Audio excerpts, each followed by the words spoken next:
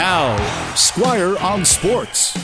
At first glance, even at second glance, I don't think the Seattle Kraken will do what Vegas did and make the Stanley Cup final in their first year.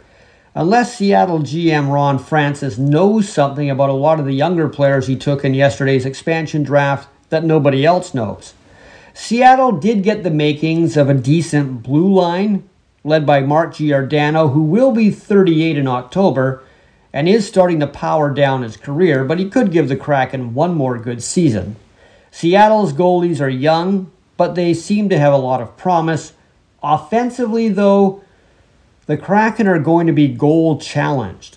But Seattle does have the second overall pick in the draft, and the Kraken did leave themselves with $28 million of salary cap space if they want to make trades or go after big money free agents. The Canucks yesterday lost forward Cole Lind to Seattle.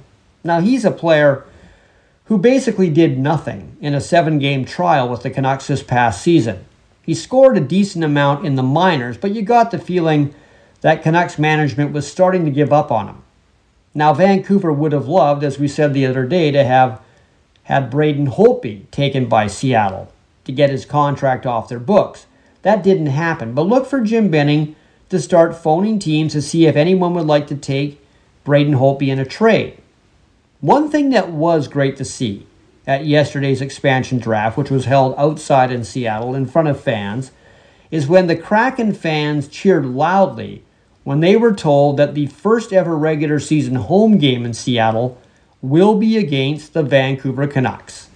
So finally, after all those years in the NHL, the Canucks have a real geographical rival. And that's the best part about Seattle coming into the NHL. Well, that and their uniforms, because they look good too.